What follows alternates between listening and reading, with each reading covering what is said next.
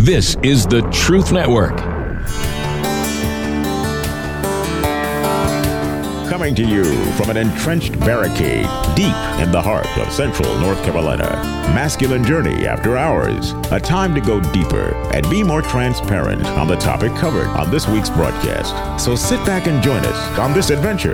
The Masculine Journey After Hours starts here now. Welcome to the Masculine Journey After Hours. We are so glad that you're with us, that you've downloaded the podcast and are listening. We've got a great show set with Morgan Schneider, author of Becoming a King, a friend of the ministry of ours in that if he hadn't done what he had done years ago with John Eldridge and others, there wouldn't be a Masculine Journey radio show, and there wouldn't be the Masculine Journey boot camps and different things that we've done over the last 11 years together as a band of brothers. And so we're thrilled to have Morgan on. We were talking in the show earlier about this whole idea of the fact that there has to be an excavation and that you have to give yourself over to this holy, as in holy, H-O-L-Y, holy excavation process to allow God to begin to excavate things. And we want to start out with a clip that we're going to jump into. And this clip comes from the movie Gladiator, and it's not one that we've played on here a lot. I don't know if we've ever used this clip, actually. But to set it up, it's Commodus is hearing from his father that he's not going to be the emperor. And there's a whole reason why. And listen to the clip, and then we're going to talk to Morgan a little bit about it, and maybe some other stuff regarding this holy excavation that happens in our life. Yes, Father. You will not be emperor. Which wise or older man is to take my place? My powers will pass to Maximus, to hold in trust until the Senate is ready to rule once more. Rome is to be a republic again. Maximus. My decision disappoints you? You wrote to me once, listing the 4 chief virtues: wisdom, justice, fortitude, and temperance. As I read the list, I knew I had none of them. But I have other virtues, Father. Ambition. That can be a virtue when it drives us to excel. Resourcefulness.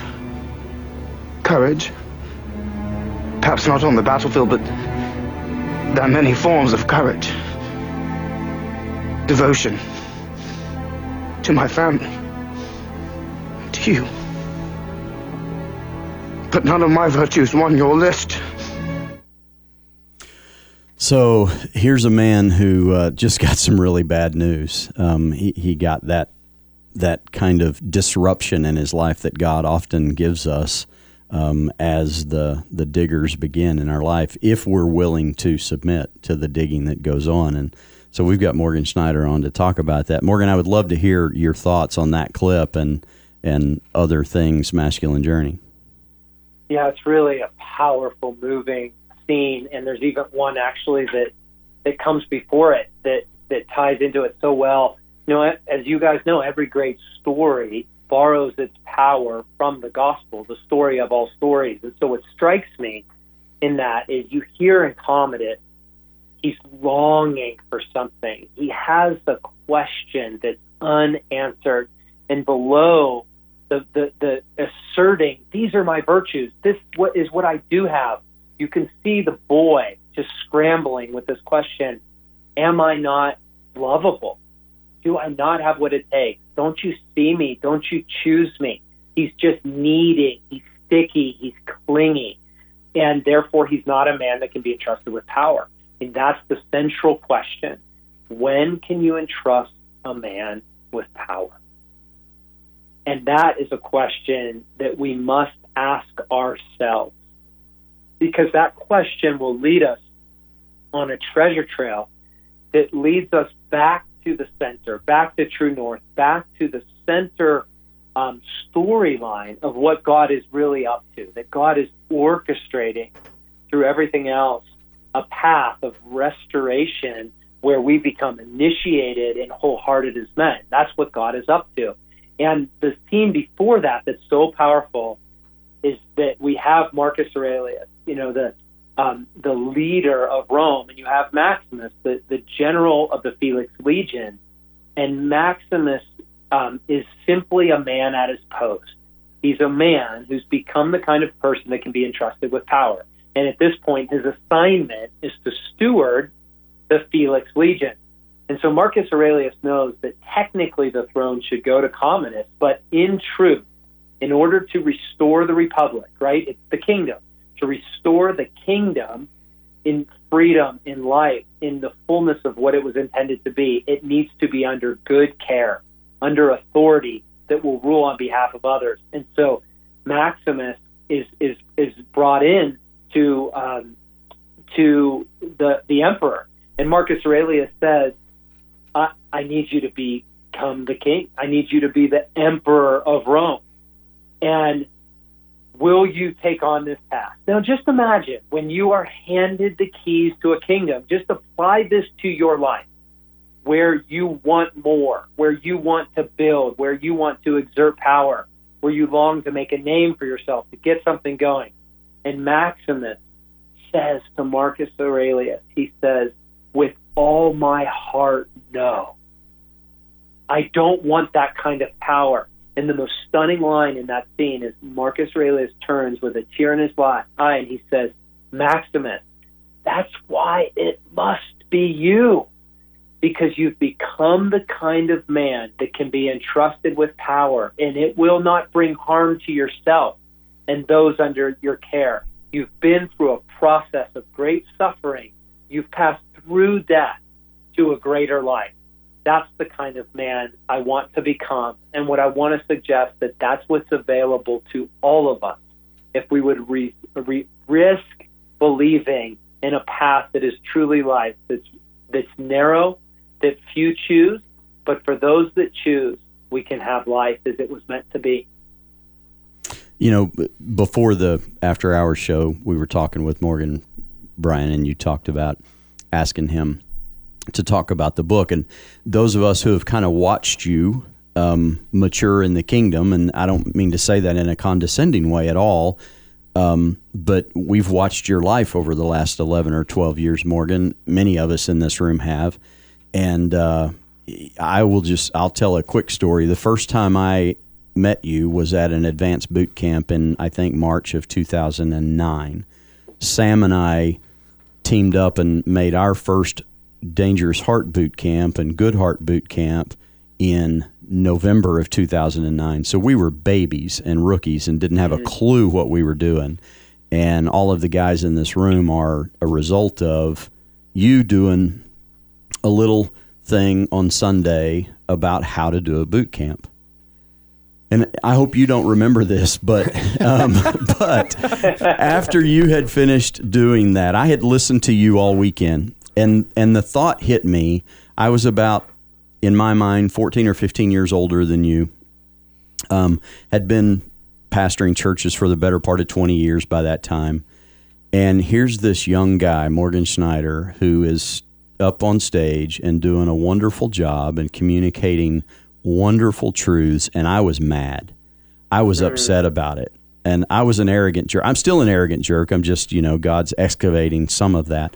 And so in my arrogant jerkedness, I was sitting there just kind of seething with that.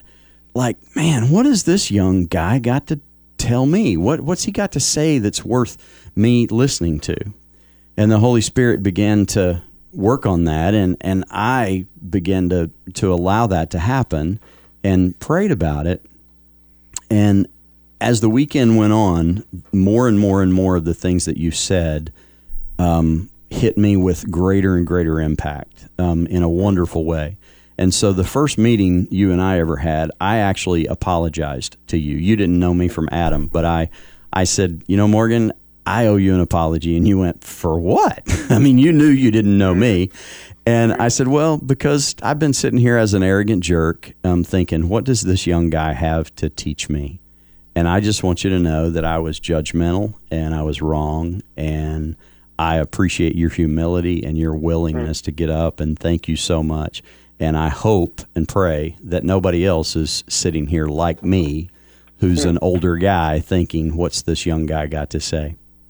And that was literally the first time you ever heard my voice. And again, I hope you've forgotten that. But Robbie and I have talked about this whole idea of, at our age, you know, it may seem like this book, Becoming a King, is maybe we're too far gone. You know, we're too late. Robbie's definitely too far gone. I've got 10 years still to catch up. But this whole idea, you talk in the book about becoming a generalist, and I want to get to that at some point. But I want to also talk about the whole process of writing the book, because as Brian said, you've been cultivating this material for, it feels like 10 or 11 years to us. It's probably much longer to you. So talk about that a little bit. Sure. There's a lot in what you just shared. So first of all, thank you for the confession and just the authenticity then and now. And on the generalist, I'd love to go there. And then on the writing process. So there's a lot in there, but I think I can tie in responding to the writing process with that first story that you told, because one of the things I learned in the beginning of this process 22 years ago is we live in a culture with tons of information, right? It's an age, it's the information age. It's exponential change, exponential growth. It's more and more, faster and faster. And the problem with being a gifted man, as every man is we can easily know more than we've lived. We can have information but lack maturity.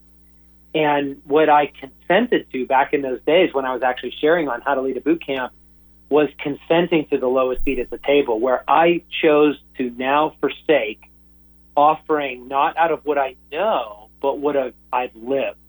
And so part of this path is taking the lowest seat at the table, choosing the slow and steady. And I realized my knowing had exceeded my living, and it had to catch up. And for most young men in our gifting, that's where we find ourselves, in just the natural current of things. And so it took a real harnessing, where in those days I was not on stage much. So just to be clear on that story, I was sharing on how to do boot camp because I was the event coordinator. I was the behind the scenes guy, hauling water, carrying bags, designing the event for the other guys, you know, Craig, Gary, Bart, John, to shine on stage. I had very little stage presence.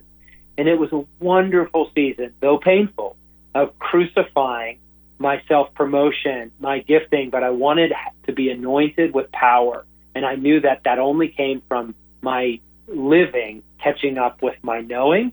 And so it was very similar to the writing process.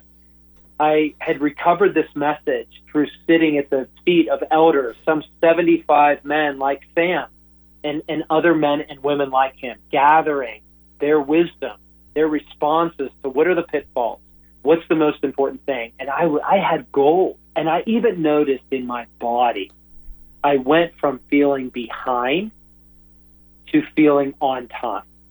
It was just an amazing emotional, soulful shift of I'm on time. Everything's going to be okay. I'm in good hands.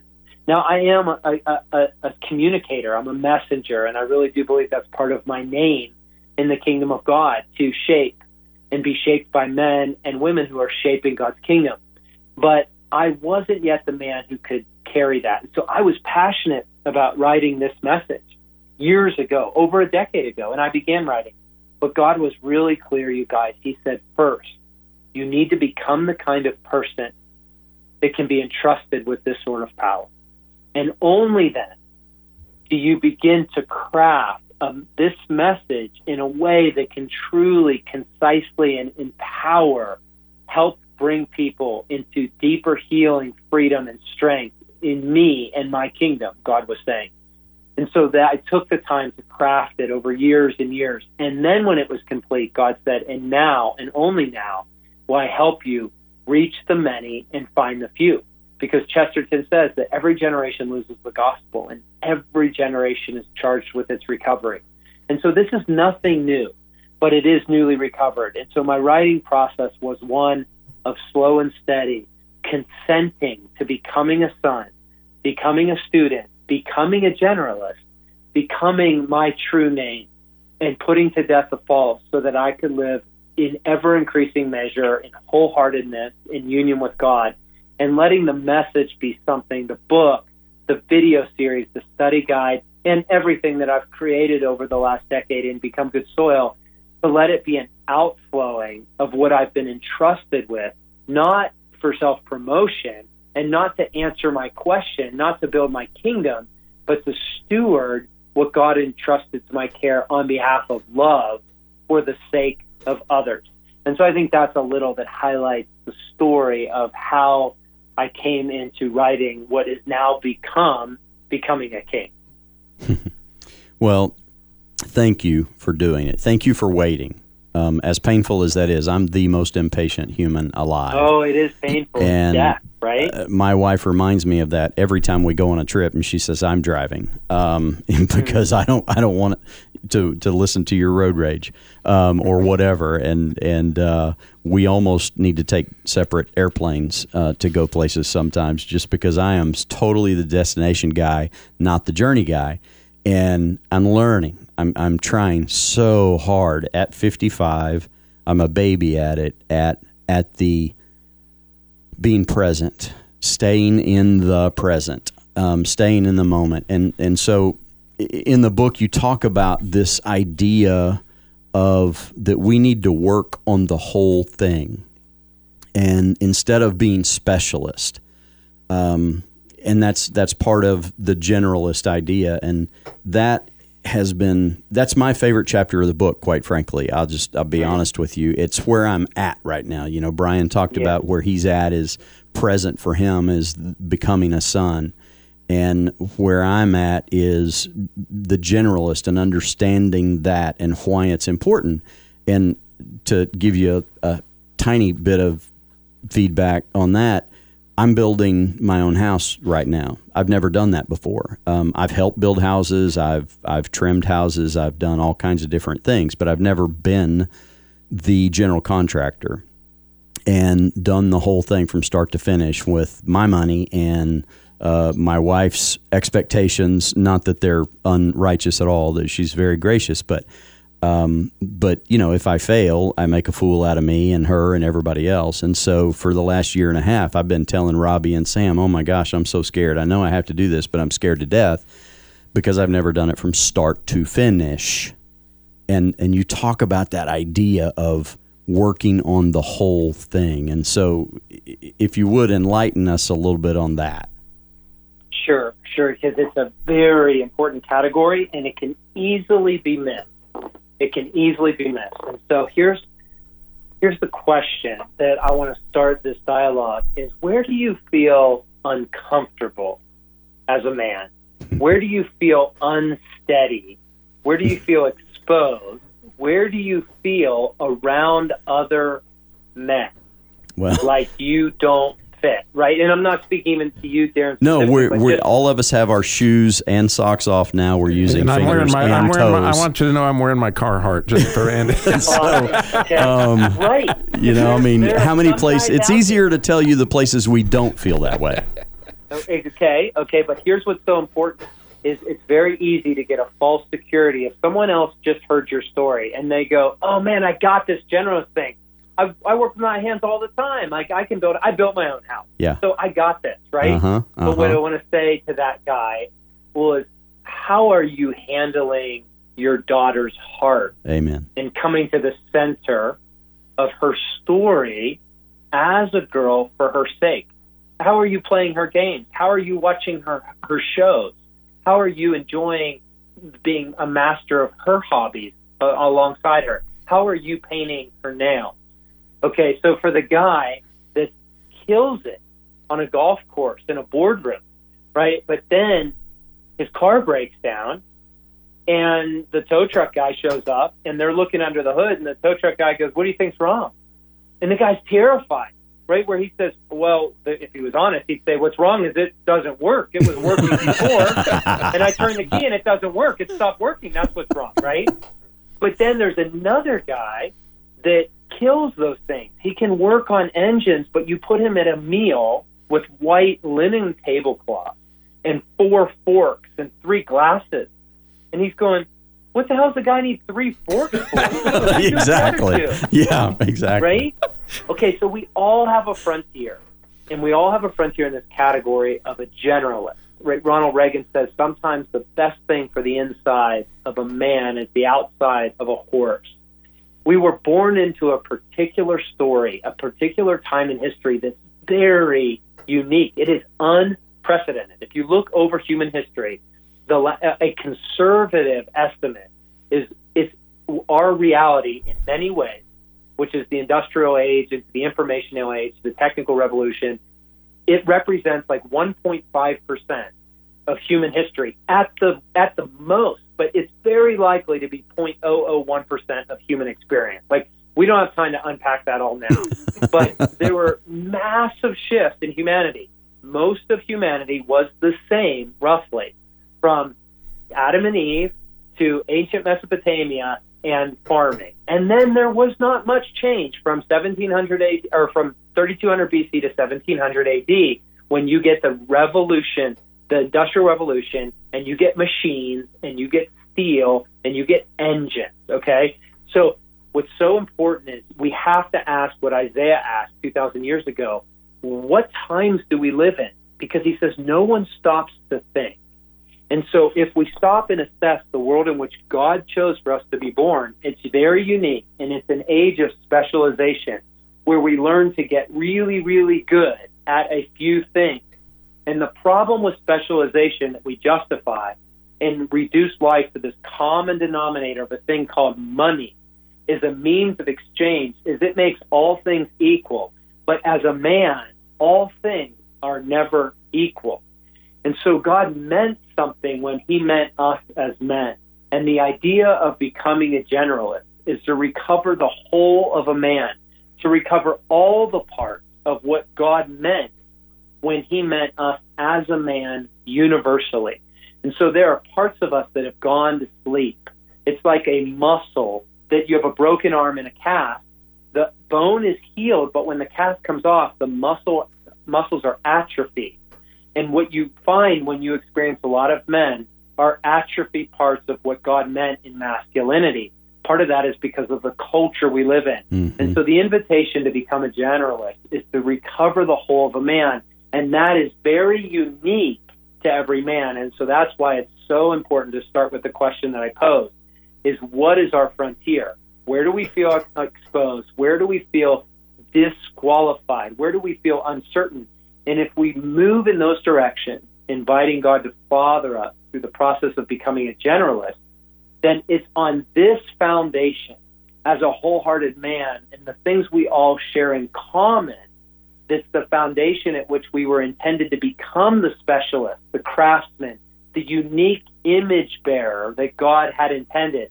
But without that generalist, we remain uninitiated. And the problem is when we aren't wholehearted and we turn to external things to fix, but you cannot trust a man that hasn't become the whole of a man as a generalist. So whether it's a broken mower or a broken heart, we have to ask the question, how do we recover our whole heart as a generalist in the things that we share in common? That's so cool. My wife, your wife kind of knows, by the way. And so ask her, right? Ask her the question. She'll tell you 3 things to do. So, scare you to death. True story. I am the Christian car guy. I have a national radio show, and a lot of people think I know a lot about cars. But, I was the Christian car guy because I sold cars, right? That's beautiful. That's beautiful. And so, I order a trailer hitch from my Toyota, and it comes in, and it's got all these parts, and they deliver it on the door, and my wife's like, you're not going to put that on, are you? Oh, but you're the Christian car guy. You got this. You can nail it. Yeah, I'm a 65-year-old Christian car guy, and this thing weighs a lot, you know? But nonetheless, you know, it was just like, now I know how good I'm going to feel when I get this thing installed. And I know that God's going to walk me. I was praying constantly and thinking, you know, this is going to be cool. And there's this sense of righteousness, like we're going to make this right, and we're going to do it right. We're not going to have extra parts. Yeah. You know, like I normally would rush things, and really, you know, just stepping in. And again, I could have gotten some help. You know, I could have called Darren or somebody that knew what they were doing, but it was still, you know, part of that pose that everybody thinks, oh, he knows everything about cars, but totally. You know. Well, Robbie, let me ask you those of us that know you know different, but so Robbie, 2 questions. What was it like when you were actually, as a matter of fact, trying to install the hitch, and what did it feel like when you were done? Well, what was like, you know, clearly like, oh man, I don't know if I can get this done. And then I had to lift up this one part with one hand to try to get the bolt in at the same time. And I was trying to come up with, you know, makeshift ways to get that thing lifted because I'm just not that strong anymore. And I was just praying, God, what's my next move here? You know, and I thought, man, I'm not going to be able to get it done. I'm not going to be able to get it done. And then all of a sudden, boom, the bolt went through, and it was like, hallelujah. It's going to be all right. Hey, Morgan, thank you so much for hanging out with us. We would love to have you back anytime you want to come hang out with us for an hour or 27 minutes. But I want guys to go get this book. I want women to go get this book, Becoming a King, Morgan Schneider. You can get it on Amazon. You can get it, the video series, the study guide. There's a ton of content on Morgan's podcast, Becoming Good Soil. Just so much valuable information there. And we also want you to go register for a boot camp coming up July 16th through the 20th, masculinejourney.org.